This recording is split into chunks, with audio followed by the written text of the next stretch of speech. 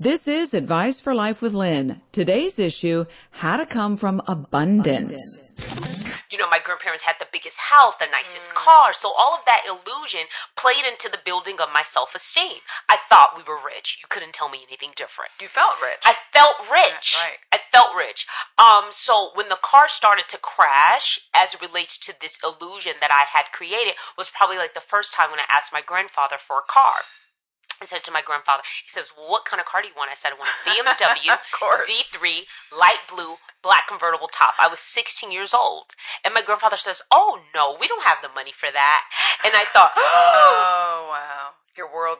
My world just started crashing, right? You have problems? She has answers. Getting down to the nitty-gritty with people who know what they're talking about. This is Advice for Life with Lynn. Today's podcast is brought to you by Audible.com. Get a free audiobook download and 30-day free trial at adviceforlifewithlynn.com/audible. I love the word free.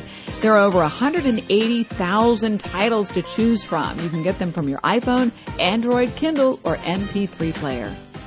Money. It's just paper, right? I love paper. Or it's just a thing. But that thing can make us feel so good about ourselves or so bad about ourselves. It's actually a direct reflection on how we're feeling inside.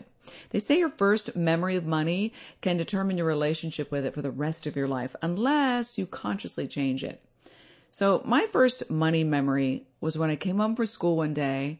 I think I was in third grade or something. I think it was third. And I told my parents I needed to go to the bank and withdraw all the money from my savings account, all $70. They asked me why, and I said, Billy Mudhall told me he needed all my money and I wanted to give it to him. So what do you think happened next? They laughed and my mom bent down and looked at me in the eye and said, never give your money away. So that taught me two things. Number one, being who I was, a generous, albeit gullible child, was a bad thing. It wasn't her fault, it wasn't my dad's fault, but I got an issue right away. And number two, it also taught me never to give your money away. So since then, I've had a hot and cold relationship with money. At 25, I saved $10,000 in a year for a down payment to build my first home. And I did this on a minimal salary while my husband at the time was a full-time student. So I did it all by myself. So this was the biggest money victory because I learned I could do anything that I set my mind to. And I was coming from determination. I was definitely coming from abundance. But over the years, I, like so many women, have used money like food to numb myself or to make myself feel good in the moment because, let's be honest, there's nothing like a great pair of jeans when you look in the mirror and you feel like you lost 10 pounds or 5 pounds. Like you gotta have 10 of them. Or my personal favorite, buying a fabulous set of lamps that make you hum every time you look at them. However, we all know buying high wears off and it doesn't ever fix what's really going on inside. It's so true. So the question is, there's a couple here, but the question is, how do we start feeling good about ourselves without buying anything? How do we feel good about ourselves when we look at our checkbook and it's like negative or zero? But most importantly, how do we come from abundance and take control of our finances without feeling deprived or like shit? Our guest today, Shawnee Curry, has all the answers. Time for Lynn's Confessions. All right, before we get to Shawnee, here are the top 3 things on my mind. Number 1, I really, really need, there's no need, a new wallet. I haven't bought a new wallet in 10 years. Don't you feel sorry for me? I do. And I have my eye on this Louis Vuitton. Now you're like, I don't feel sorry for you, but I'm already feeling guilty and I'm already judging myself because who needs a Louis? Number 2, if I process this, the real reason why I want a Louis wallet is because I feel I deserve something that will last. Excuse, because I'm afraid of getting a wallet that will fall apart. If I go to Target, I'm going to need to buy a new one in a year. And I guess that's called deprivation. Do you like how I'm analyzing myself? Number 3, wouldn't it be nice if today, like by some miracle, that everybody on earth magically got $10,000 in the mail, like in a check? Wouldn't that be nice? Background check. Background check. All right, the background on today's guest, Shawnee Curry is a financial coach. She teaches women and some men how to save, spend, share, and invest. But she really teaches women how to feel good about themselves and take control of a part of their lives they probably never thought they could or didn't know how to manage. She teaches abundance. Like all of us, everything Shawnee has experienced has set her up for her true purpose in life. from studying journalism, going into banking, selling luxury cars and insurance. She bought her first property at the ripe old age of 22, but then she lost her job. I think everybody has to hit rock bottom to actually do something meaningful in life. So we're going to find out how she handled that. Today, Shani shares what she learned about selling, saving, spending, and most of all, self-esteem in a thriving business called Purse Empowerment. She's an author of a book I just received, got in my hot little hands, called 10 Things Every Woman Should Keep in Her Purse, including this little book. She also has a web series called Purse Empowerment Web TV with over 25,000 monthly viewers. And she's stunning, by the way. She's a wife and a mom of 2 young boys, and she is juggling, but she is doing it. Welcome, Shani. Thank you so much. I really appreciate being here with you. Well, you are an inspiration, and I think you have a lot to offer to everybody listening, whether they want to buy a house or just balance their checkbook or take control of their lives. Yes. So tell us about your first money memory. My first money memory, geez, I'm trying to think. Okay, so my memory, you had a really great one. And what's beautiful about it is I have children 4 and 6. So I'm always very cognizant of what I say. Now, one thing that you just shared with me is that even the intention of your mother, as much as her intention maybe was just to give you some information, people are subjective. They're going to take the information that you give them and they're going to do whatever it is that they want with it. And there's not much you can do about that. So you can set out in your heart at the absolute bless. You know, your mother was probably just saying that to you simply, you know, don't give your money away. Right. You know, but you took it, you harnessed it, and you used it as your life, you know? And, you know, I mean, your mom could have said a whole bunch of things that could have really screwed you up, right? But that's all she said, but you held on to it. I don't have any memories like that, but here's one that's as specific as that. So here is what happened to me. I grew up under the illusion of wealth. I felt, because of all the love around me, I really felt wealthy as a child. There was nothing I asked for that I didn't have, that I didn't get. You were lucky. It was just, I just had and it was just crazy. And what's even more beautiful about that is my mother had me when she was 16, right? So that doesn't make much sense, right? My mother had me when she was 16. So I was raised by my grandparents as well as my mother. My mother, even though at that age was not the maturity, but I never really felt unmothered. I never really felt like I had a teenage mom. That never happened. However, with that being the tenses, you know, of me growing up, me being born to 16, you know, pregnant, you know, my mother's pregnant with me at age 16, you think, you're going to have something slop to get through. But that wasn't the case. My grandparents were very good at compensating for the absence of my father as well as for the youth of my mother. And they all kind of worked together to parent me. My neighborhood was very parenting. The schools that I went to were very neighboring. Like, I just had it. And then when it came to material things, it was just always in abundance. Now, granted, I was the only child for an entire decade, 10 years, right? So I didn't really have to compete with anyone for stuff or anything. I didn't have any of that to worry about. It was very easy. I mean, my first purse was a Louis Vuitton. I was 6 years old. I remember that. Where do they get the money for a Louis Vuitton? They had the money. They had the money for it. They found a way. They found a way. And yeah. And okay. So then we'll talk more about that. We'll talk more about that in terms of finding a way. And then my first car, you know how all the kids on the block, everybody gets like some type of Hot Wheel. My Hot Wheel was a Rolls Royce. Wow, Shani. I mean, I don't know how I manifested that from wherever, but that is what my life was like. That is what it was like. I just had it. Your first car was my Rolls? first, not my first car, but the first, you know, the little Hot Wheels that kids get? Oh, the mine was a Rolls Royce, the little but toys. The message was what to you? The message to me is that I was wealthy. You know, everything about it. There was abundance. I could have anything that I wanted. You know, I had a lot of attention from the adults. I was the only child. Then when it came to toys, it was always access. And then in terms of, in comparisons to the other people that might have lived on my block, it was always kind of like the ideology of this big fish in this little pond. You know, my grandparents had the biggest house, the nicest car. So all of that illusion played into the building of my self-esteem. I thought we were rich. You couldn't tell me anything different. You felt rich. I felt rich. Yeah, right. I felt rich. So when the car started to crash, as it relates to this illusion that I had created, was probably like the first time when I asked my grandfather for a car. I said to my grandfather, he says, well, what kind of car do you want? I said, I want a BMW Z3, light blue, black convertible top. I was 16 years old. And my grandfather says, oh, no, we don't have the money for that. And I thought, oh, wow. My world just started crashing, right? Now, the illusion was still being held up by a couple of things because I did get a car. It was a Camry, you know, so that did happen. Things were still kind of helping out with the illusion. So the year after that, I went to college, right? And I went to FAU in Boca Raton, which there is a lot of affluent students. Even the children that come in the neighboring community is very affluent. So they're there. So here goes this illusion coming down a little more, even more. It's starting to disintegrate with time. Because you're comparing yourself. Because I'm now comparing myself, right? So I had to stand in the financial aid line. Some of the people there never had to get in the financial aid line. And you've never stood in a financial aid line. No, I mean, this is my first year in college, so I wouldn't have a reason. But the fact that, you know, there wasn't someone just writing a big check like some of the other kids on campus, you know, they weren't in the line. You know, when it came time for their books, I had to apply for scholarships. I lived in a scholarship house, you know, so then the disintegration of this illusion of wealth was starting to collide and minimize. And how did you feel about that?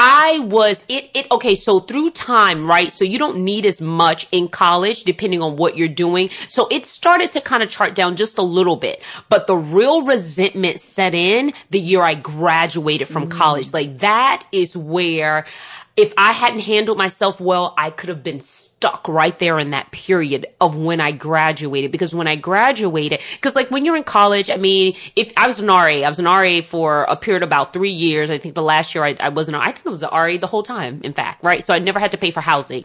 I ate on campus. I never needed any money. You know, like what did you need? I didn't need anything. So you still have these illusions that come every now and then. But once you graduated from school and now you're going back home. So if you're thinking about starting a business, or furthermore, if I was thinking about, because I went to school to be a news reporter, I wasn't looking forward to making $16,000 because that's where you start at. So I'm thinking 15 for me. Yeah, 15 for you, right? It's 16 at my period of time. I graduated in 05. So then I'm thinking like, okay, so how am I going to do this? So it was that was like a riveting part for me. Let me ask you, when you said you started getting resentful, what was the thought process in your head? Was it, oh gosh, why me? Or everybody has more than me? What was the resentment was, why did they keep up this hoax? You were mad at your family. Mad at my family. We're not rich. I was a brat.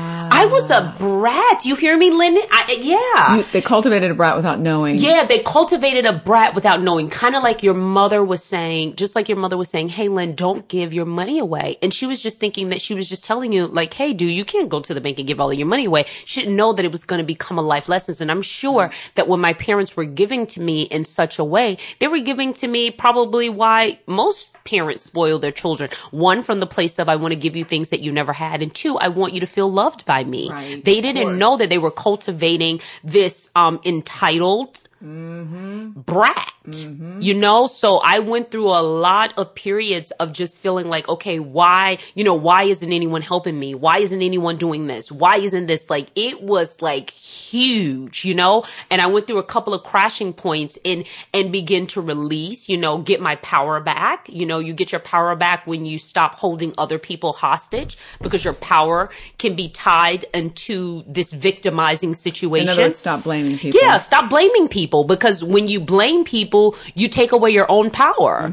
So the truth of the matter is, as an adult, at that point, if people had put a silver spoon in your mouth, at that point, you need to know how to feed yourself. I mean, they did it to begin with. Most kids can't even have an illusion about that, to even have this as a complaint. Right. But it was very present. So I grew up under the illusion of wealth. Well, they did the best they could. The absolute best. Okay. I had a bunch of questions here, but I like to go chronological. Okay, so you crashed. Like what was that? What was your rock bottom? What was rock bottom? I think you keep like, that's the gift about life, is that you keep having like different rock bottoms at different levels of your life. So rock bottom was just those emotions, how I felt, how I behaved in the world, how I looked at my parents, how I related to my parents. That was probably the rock bottom of my emotions. That was like rock bottom as it relates to that. I was pissed. I was a brat. So yeah. And then on top of it, there was really like no rites of passage. package. Like, hey, listen, we're going to trim down on some of this stuff. It's just like one day, no. Cold turkey. Yeah, it's like cold turkey. Like, oh no, no, we're not doing that. And no, I don't think we will. So sometimes parents don't provide any verbiage, as to this process that they're going through. You're going through a rites of passage, but there may not be any verbalization going on. There's just all these social cues where you're being pulled off the tit. Yes. I had an ex-husband who was on the tit. Yeah. Yeah, because those brats turn into adults. Yes. So what was driving you? So you hit rock bottom. Right. You're pissed off at your family for giving you everything and then realizing they don't have anything else to give. Yes. So what drove you to buy your first property investment at 22? Okay, so at this point, when I get to a place of like, okay, so no one's going to give me anything. So this wonderful life that I want, guess who's going to give it to you? You. You're going to give it to yourself. You are going to do it. So a part of it, though, when you get a gift about something is being able to see the duality of it, right? The duality of it is one, not resenting, because it was really good when it was there, being thankful that you had the opportunity to have abundance thrown at you in such a way. This child that comes into a world to these parents that, my father is absent, my mother's a teenager, but yet you still strike gold, but not seeing that. So that took some maturing spiritually and able to see that. Two, so this is how a lot of people get hit and hung up, is that in a little lesson that their parents might have said, hey, Lynn, don't give away that money. It makes them hoarders, right? So they hoard everything. They can't release anything. They can't do anything. They don't feel good about spending money. They only feel good about earning money. And they just don't know how to have a good relationship with money because it's off. The relationship is off. The chemistry is off because you can't spend all of anything and you can't keep everything either. Right. It's coming from deprivation. Right. So yeah, you can't come from either. You have to find a way to balance yourself. So how I have to balance myself, here are some balancers for me, is that, okay, here's a gift that you had, right? Number one, release your parents. Don't resent them for giving you the absolute best that they could. That's number one. Number two, now you know what it feels like to have a life that you really want because you've already had it. You already know what that feels like and you already know what that looks like. So here's a gift. You can duplicate that. That's what you said yourself. Yes. I'm saying it now even more, it didn't, I mean, now I'm in my mid 30s. So things are coming to me better. I was in my 20s when I was first dealing with some of that stuff. So you kind of know now, you want to know how you're going to firm it up so that it doesn't, so the thing that was supposed to heal you doesn't become a hitch. You don't want to get stuck in those lessons. You want to, okay, mommy was talking about then. She wasn't talking about forevermore, Yeah, don't get stuck in the past. Don't get stuck in that one piece of information and think that like it's Bible forever. These things are, you don't use a hammer and a wrench for the same thing. So what drove you? I mean, at 22, what were you thinking? You know what? I'm going to take care of myself. Yes, I'm going to take care of myself. And I don't want the illusion of wealth. Okay. I want to actually be have wealthy. actual wealth. I want to have quantifiable wealth. So if I don't want the illusion of wealth, and these are places that I got stuck in, I got stuck in penny pinching, and penny pinching doesn't do anything for abundance. It in fact deflects abundance.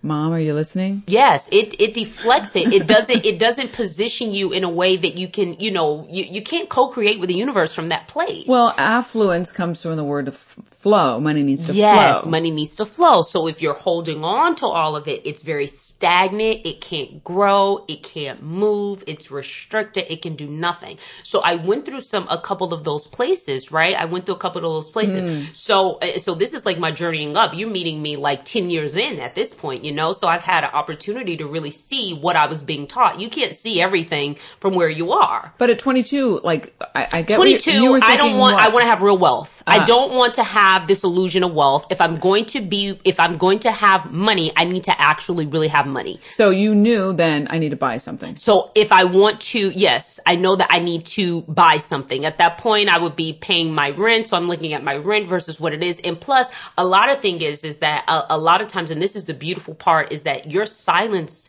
your thoughts are also prayers, right? They're also prayers. So even at this junction where I'm going through this place of where I want to create real wealth, right? And not really knowing how to do it, I have all these influences around me that's saying, go this way. go this way, right? So while I'm resisting and I'm resenting my parents, I happen to end up getting employment working in a real estate office. So I get to hands-on understand a real estate contract. I get to understand the difference between people coming into the office wanting to purchase a property for $500,000 and only earning $50,000. Look at the numbers on that, seeing some of them getting approved. Also, I was graduating during the period where the real estate bubble had completely burst, right? Good timing. So, yeah, good timing, right? Good timing. So anyway, so I end up, that is the thing. So I end up working in a real estate firm. A lot of my mentors, a lot of my friends were into real estate. They were either buying property, selling property, getting property. So this prayer, this silent prayer to create real wealth was being answered by all these different people in my environment. It was just happening. We also on the show called what you call your silent prayer, your intention. Yes. So you had an intention to have real wealth. Yes. Not this illusion of wealth. I wanted to actually have some level of wealth. So therefore I was magnetizing all these different people to me. Yes, for sure. For sure. Everything was coming to you for sure that you needed. Yes. Everything was coming to me that I needed. So then, right, so as it goes on, so I end up, so here's this wonderful thing. I end up, where did I go? I wanted to buy this property. Now, here. I wanted to get this property, but I could not get the property yet, right? I couldn't get the property because I didn't have any credit. I had absolutely no credit, right? But I had a car that I paid $15,000 for. And I had paid it off. And that was the only thing on my credit at that point. And my mother was really good at saying, avoid, and that's in my book, avoid the envelope epidemic. So, which means I didn't have a lot of credit cards. You know, when the people in the Breeze Wave were kind of shelling cards off on me, I denied them, which at that position is why I didn't have any credit. Instead of being taught how to manage credit properly, I was just taught to avoid it. So here I am not being able to qualify for a property. But the gift of that is that I taught myself about the process of building your credit. I learned the process. I understood what trade line was. I understood that you don't need to go 30% over your credit limit. Those are things that I learned to do to make sure that I build my credit. I became an authorized signee on one of my colleagues' credit. He had an American Express. His Beacon score is about a 640. By me attaching myself to him within 30 days, my score went up to maybe about 40 points just through attachment to his credit because he had something good going for him. I attached myself to it. So I was able to build up my credit score just on the basis of those simple things. What is the number one mistake women make about their finances? The number one mistake that women make about their finances is that they do not, they doubt how much money they really can make. That is women's biggest failure. Like, they're just leaving money all over the table. Why do you think we do that? We do it because in some ways we're socialized to minimize ourselves. We're socialized to stay out of people's way. We're socialized to not be the big mouth in the room, to be nice and to kind of, minimize ourselves. So we position ourselves to kind of really get in the place of not asking. Now, so sometimes, right, for us, we may not want to go ahead and ask our boss for a raise. Fine. You may not be ready to ask your boss for a raise, but ask the universe, ask God, ask someone. Don't stay with that. You know, that's the biggest thing. Like, I look at some people's budgets when I work directly with my clients, and all the time and I'm looking at their budget. Sometimes it's just that they don't make enough money because they're not asking the right questions. They're not asking of themselves. They're not demanding more of themselves. Well, they don't even, before you have to ask, you have to actually believe that you deserve. Right. But one thing is the beautiful thing, right? Even when you don't have like this euphoric or understanding of yourself, what you do not want crystallizes what you want. Absolutely. It crystallizes. What you think is what you get. Yeah. Even if you don't have the thought that, hey, I'd like to be a millionaire, you may just have the thought that I am tired of not being able to pay my bills. That thought is that can pull you in some good stuff. You can start creating from that place. You may not even have the wisdom to ask for $1 million, but if you keep getting slapped around around looking at the same budget every single month, there is something in you that's saying, you gotta move, you gotta move, you gotta move. Now, when you hear this, I don't know when you'll ever hear it. I don't know. Some people hear it immediately that I need to do something about this. If what's coming in and what's going out is an indication that you have a deficit in your income and a deficit in your spirit. So you need to ask. See, I hear what you're saying. So it's important for everybody listening that we get this. Like what I hear you saying a few seconds ago, sometimes you don't know what you want, or you don't know how to say it in a positive way, just say it in a negative way. I'm sick of not having enough. I don't know. Most people, let's say now someone like you who is intentional about speech and you have done the work to study and to understand the power of words, the power of thought, the power of language, that may be too mediocre for you. So I wouldn't say to you to say, oh, I'm sick of this, right? Right. That is not it. But just the thought of just that constant feeling inside of feeling like, geez, I'm tired of eating this steak. I'd like to have something else. It is creating inside of you. I'm kind of tired of driving this car. You're kind of silent. You're not really loud about it. But that in and of itself is creating. It's a start. And it's pulling in some level of momentum. Now, where I see that work best is with my clients that I can look at their numbers. We can do income versus outcome. What's coming in versus what's going out. And they can look at it and just feel just annoyed. I know that they are going to create some better habits, and better yet, I know that they're going to start asking for more. They're going to ask for more from themselves, and they're going to ask more from the universe. They're going to ask more from God. They're going to ask more from the source. They're going to start asking, and I get excited about that. Now, if I'm sitting in front of a client and they're kind of comfortable about, their income versus the outcome, and I'm like, okay, so what do you think about this?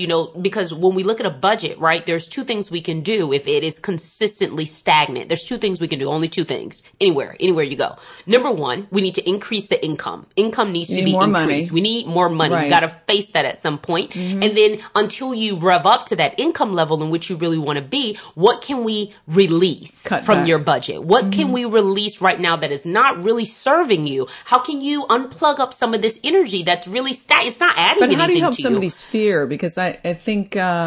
the fear of what specifically? Well, okay, here, I'll give you an example. I don't know if anybody can relate to this or not, but a sale is a great example. Let's say it's the end of the year, you already did all your Christmas shopping, you're tapped, and, all these sales, let's say Victoria's Secret's having 75% off on bras.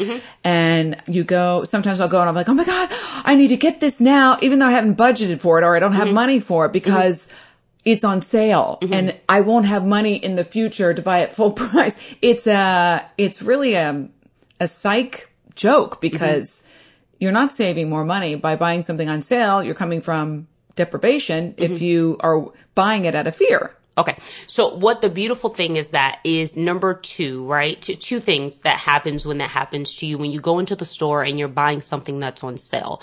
Number one, you're buying into the lie. The reason why you're buying it on sale is because it's on sale, right? That's why you're really buying it, because it's on sale. So you tell yourself this lie, which is very interesting that women come into. We lie to ourselves and tell ourselves there's not more than enough. Yes. We lie and we tell ourselves, like, let's say when the competitive spirit between two women are in the room and is acting up, it's really what they should call it is that we don't believe that there is enough room in this room for the both of us to coexist. We don't believe that. There's only one beautiful woman. There's only one beautiful woman. There's only one smart woman. Yeah. There's only one this, and it's an illusion now. Has that illusion been passed off to us and we had to buy into it a couple of times? Yes, we have. Society, they're always saying there's 4 to 1 man. There's this, there's 1 woman to this. There's all these silly stats that we say, and then it becomes true when we're in the room together. So it also acts up this ideology of lack. Victoria's Secret is going to have another sale.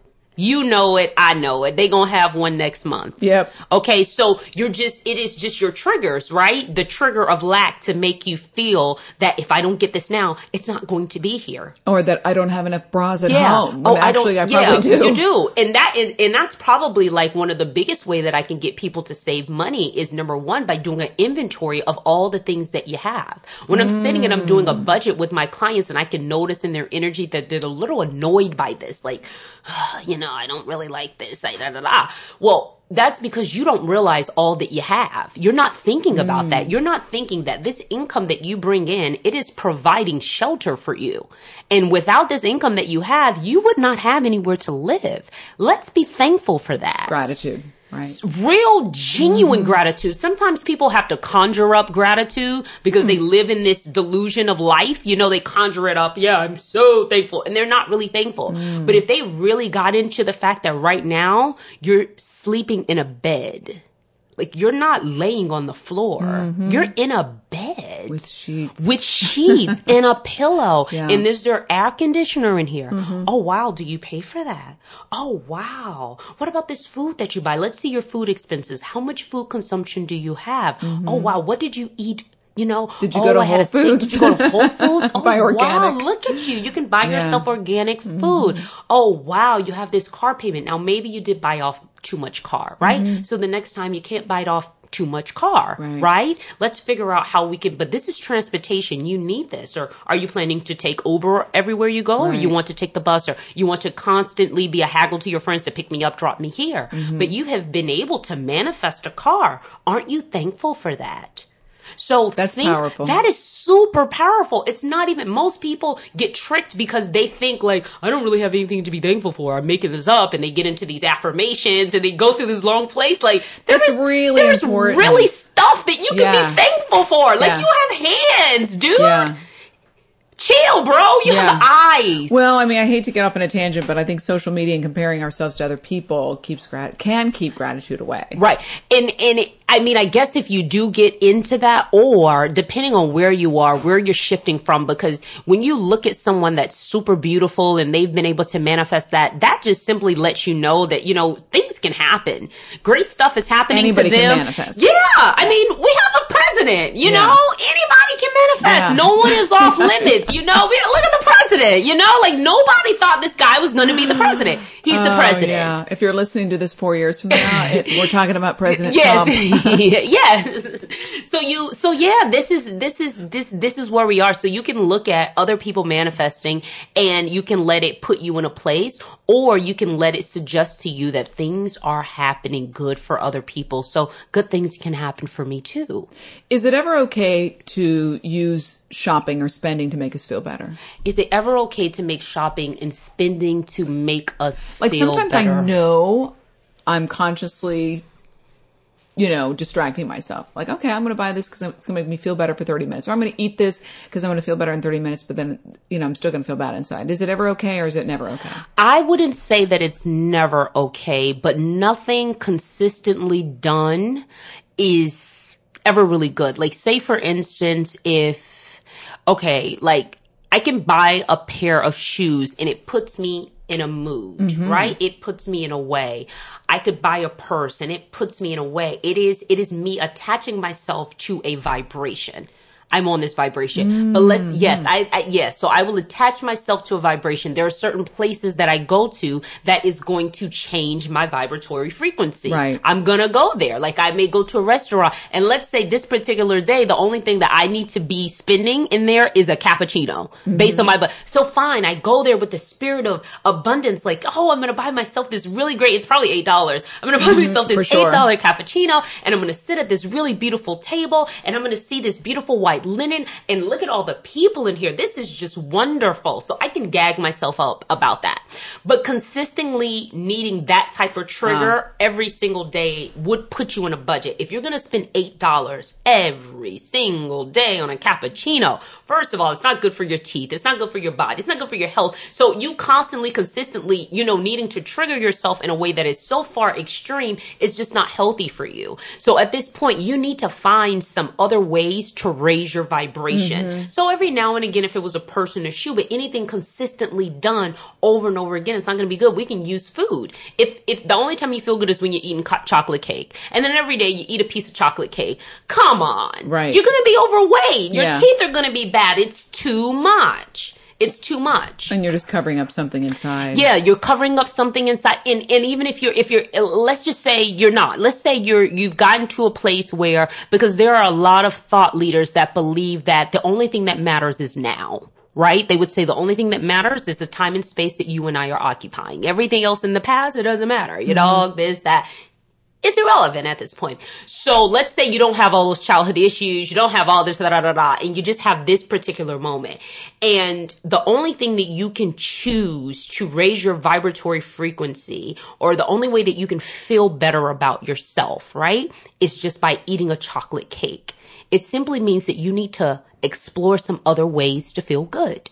You need to find that does not involve overindulgence. What else could I do that can really get me tapped in and turned on and tuned in? What can I do to feel better? How can I get into that? What can I do? Can I listen to music? Could that make me feel a little bit better? You know, could I jot some of my thoughts down? Do I need to work a little bit more so that I can earn a little bit more money? Maybe I do need a new dress because this dress is shaggy. Just having like this really just, you know, really looking at the mirror of yourself and slowly saying, I'd like to alter that. I'd like to change that. I'd like for this to be better. But you're talking about taking a second to consciously ask yourself, how am I feeling? What do I need? Instead of automatic pilot. Yeah, autopilot, like you this. And even if you are in a place where you, let's say me, I typically have gotten myself a lot under control when it comes to wanting something. Because I don't have like, I don't always want. Like I'm not like a wanty. I'm not always a material wanter. I think everything is in the material world. So that's kind of say, but I wouldn't necessarily like, I don't want a person, a shoe, and this and that. Like it's not constant for me. It's not something that I have to constantly want. So if I have, let's say if I have like this jerking or this needing thing, let's say there's something really expensive that I would like to manifest and I'm not financially there yet. I don't know. I will put myself into pretending.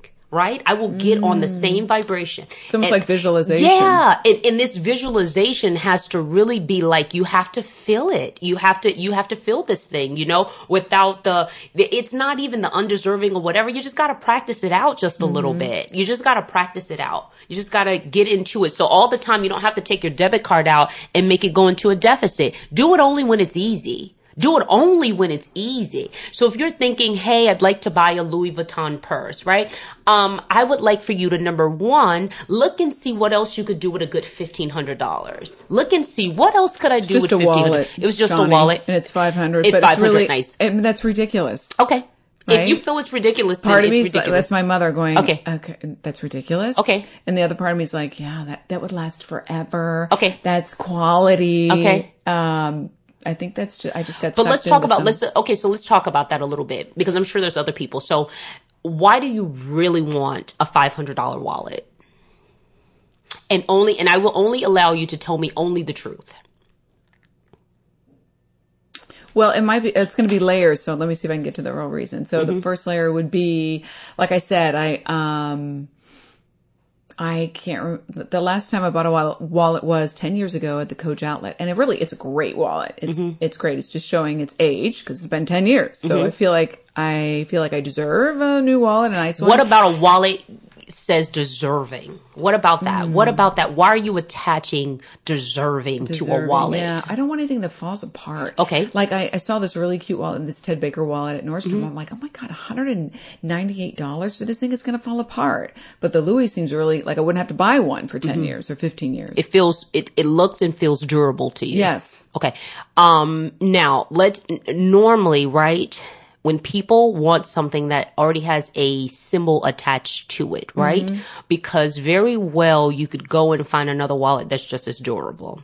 So it's really, you're probably right? It is the symbol attached to it. Yeah, because you really want the thing. Yeah. So we got to get behind why do you really want the thing? And you have to do it in such a way that you don't really trick yourself about it. I'm worthy. That's what it is. I want to feel worthy. Okay. Which is false, obviously. Okay, you're great. Putting your worth in a wallet. So you want to feel, so something about that wallet, and before I came in, because you're loosening, and that's the beautiful thing about inviting other people in, you just get better depending on the person, right? So when you get the wallet and you're going to feel worthy, I need to, obviously, I know, like, intellectually, I want and need to feel worthy without a wallet. Obviously, It comes from the inside. But what about a Louis Vuitton wallet will say, I'm worthy? I'm worthy of what exactly? I don't know, Johnny. I'm making this up, and you're doing a good job of it. What about the wallet that says I'm worthy? You. Well, I'm going through a divorce. Okay, great. So, I whisper that because my kids are like 2 feet away. Okay. But, it's not, they know. It's a self-soothing. Okay. So, listen, we already unlocked it. I think you were going in the other lane really quickly, but what makes you feel worthy when you get the wallet is you. Because you're saying, when I get this wallet, I'm going to feel worthy. You're saying it. Right. So I don't need to buy it. The fact that I'm even thinking it, are you saying that? It's just, I'm not saying whether or not if you need to buy it, because I'm not saying whether you should or whether you shouldn't. But me, when I go and buy something, I only buy something. People are always complimenting me on how I dress or this, and this, because I only buy stuff that I absolutely love. Yes, that's my new motto. That is it. Yes. So and that's a great discipline. Yeah, that is a great because discipline. Because it tells yourself, I matter, I'm worthy of only buying things I love. I don't need to buy crap because I'm coming from deprivation. Yeah. I'd rather have 6 outfits that I love as opposed to 60 that I came from, oh my God, I don't have enough, I'm not enough, I need to buy 60. Yeah. No, you don't have to do any of that. Like you can, and you're not going to fall in love all the time unless you're just, what are you, an abundant whore or something? Yeah. Like you're just, I'd love to. You constantly need to get off.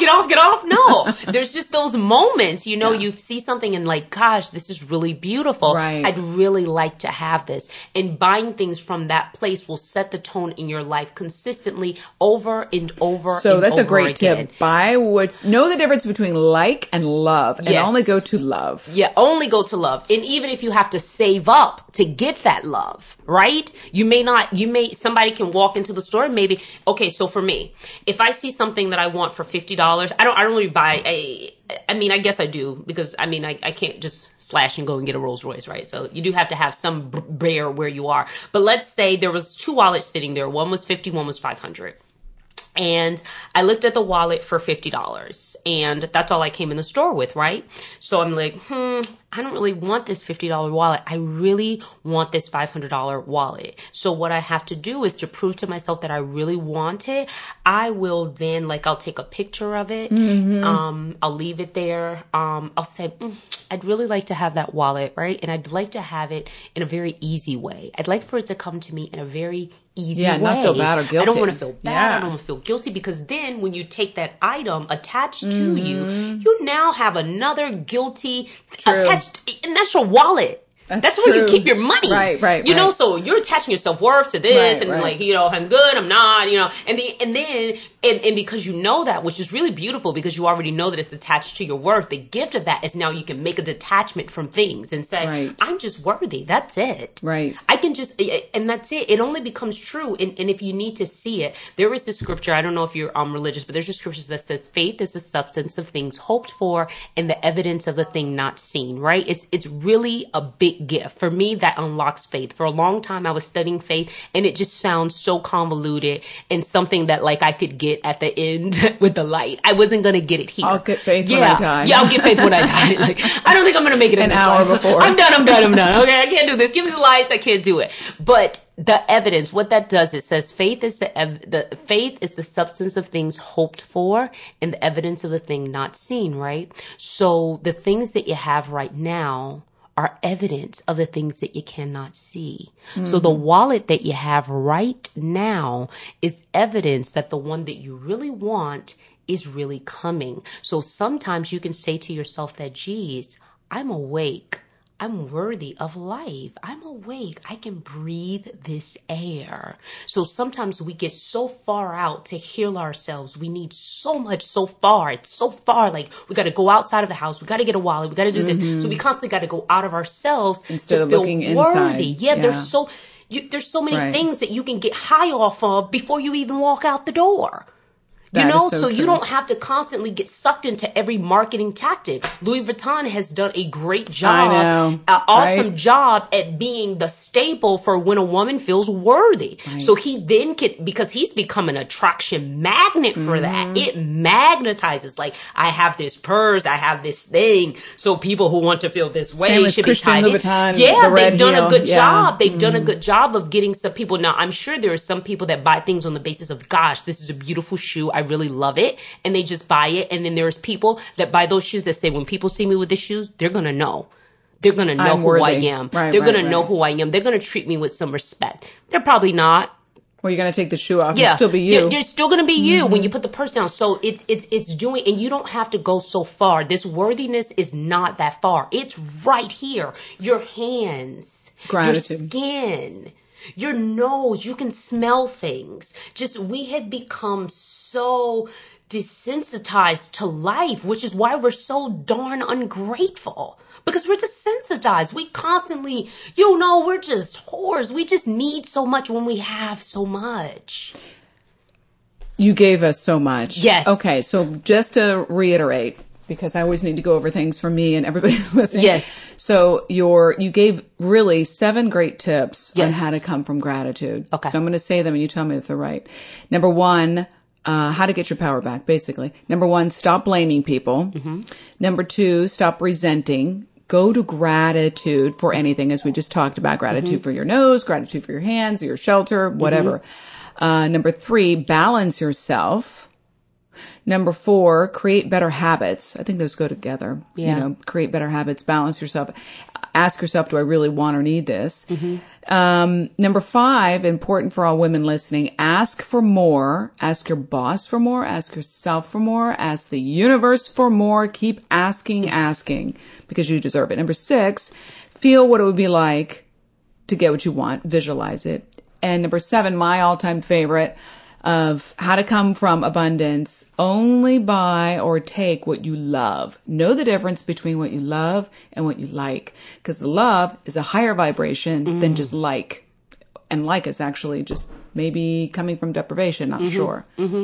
You may just be going, you don't really want it. So know how to give yourself what you really want. And sometimes you may have to wait for it. Some of these larger things are just that sometimes people take the minimal so that they don't have to be patient to get the major. They just take the minimal. So me, I can take a picture of something. I can wait for it. Someone may buy me a gift. Someone may give me this. I may get a big contract. Anything can happen to me from the point in which I had a desire into when I manifested it. And I don't have to be in control of the process in the middle. I can let that go, and I don't have to go into a deficit to get what I want. Amen. Let's love what we love and only get what we love. Yes. Okay. Thank you so much, Shani. If you want to get in touch with Shani Curry, you can reach her at purseempowerment.com. Well, right now she's offering a free 21-day challenge. Yes. That will change the way you spend and the way you save, ladies and gentlemen. You can also get her book. It's a great book. On Amazon, by the way, and on Audible. 10 Things Every Woman Should Keep in Her Purse. So in a sentence, Shani, what is your best advice for life on how to come from abundance? If you could say it in a sentence. The best